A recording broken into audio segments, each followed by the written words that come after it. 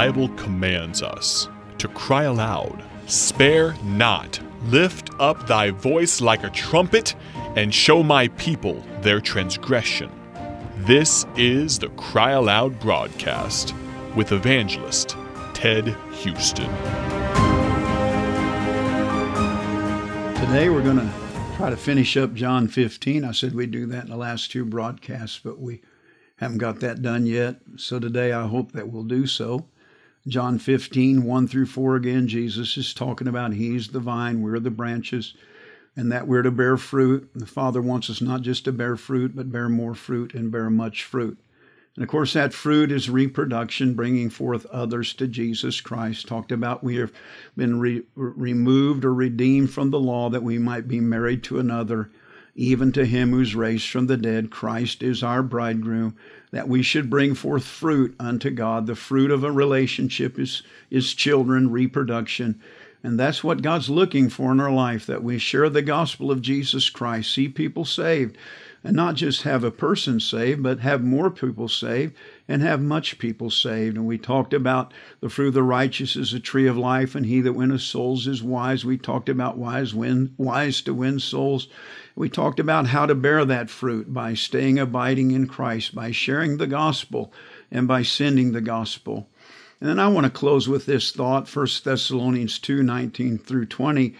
The Apostle Paul says, under the inspiration of the Holy Spirit, "What is our hope or joy or crown of rejoicing? Are not even ye in the presence of our Lord Jesus Christ at His coming?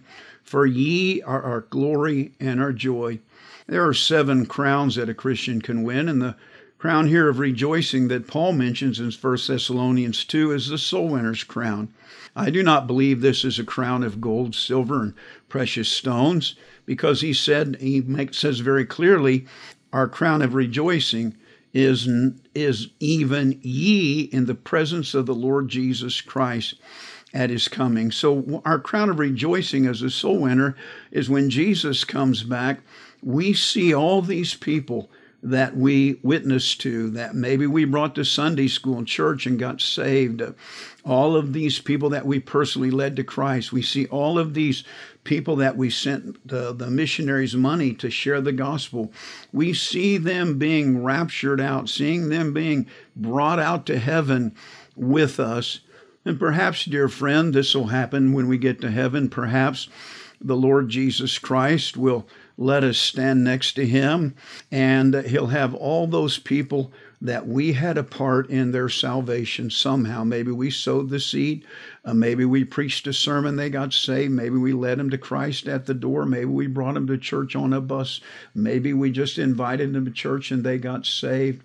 But they got saved as a result of us doing something to try to get them to understand their need of salvation. Perhaps the Lord God will allow us to have all those people just kind of line up and come by us and say to us something like this, or we can remember that I came to your door, you came to my door and you shared the gospel, and I didn't get saved, but somebody else came. You preached that sermon that day, and I walked the aisle and accepted Christ as Savior. You sent that missionary to my country, and he came by my door, and I came to his church, or whatever may have happened, and I accepted Christ as Savior. And we'll be able to rejoice in the people that are in heaven because of what we've done to try to bring people to Christ. I don't know if that's the way it'll happen, but perhaps it will. And then Jesus will be standing next to us as our bridegroom, and we're His bride. And we'll be able to turn to Him with that person that we've had a part in winning to Christ, and be able to say to him, "Here, bridegroom, here's your child."